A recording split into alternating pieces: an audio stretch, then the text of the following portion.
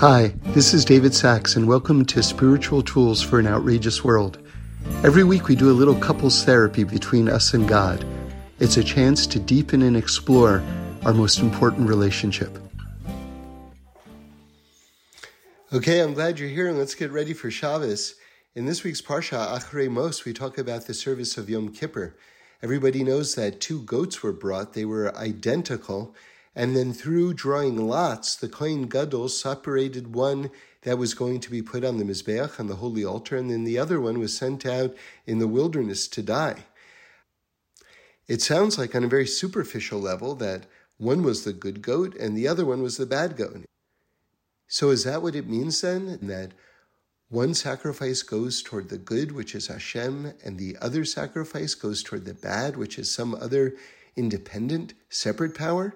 So God forbid, that's not Judaism. There's only one God, which means on the deepest level, even when we do something wrong, there's a part of us that's trying to do something right. It's just misdirected. Have you ever heard that country western song, Looking for Love in All the Wrong Places?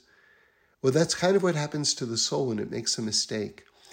On the deepest level, the soul is looking to serve God at all times and in every way.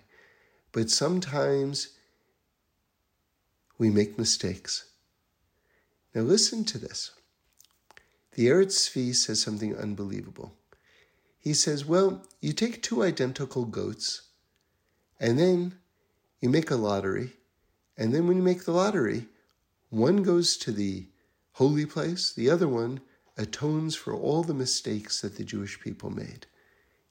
Even intentional mistakes. But guess what?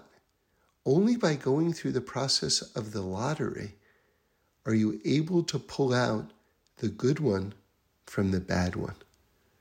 Right? Before there was a lottery, they both could have been good. Either of them could have been good.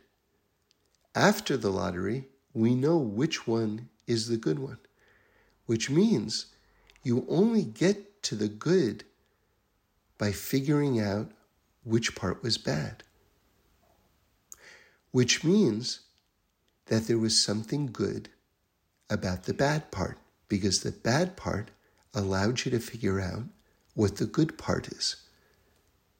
And so that's what happens. When we take out that goat to be pushed off the cliff, which represents all of the mistakes of the Jewish people, including the intentional ones, it's not because, God forbid, it's being sacrificed to a separate power. It's because on the deepest level, even when we made those mistakes, they were coming from something good inside of us. We just didn't know how to harness those desires and to direct them to a good place. And so, if you're making any mistakes in your life, know that on the deepest level, you're trying to serve God. And now figure out how you can stop making the mistakes and serve God with the totality of your existence and in the purest way. Thanks for listening.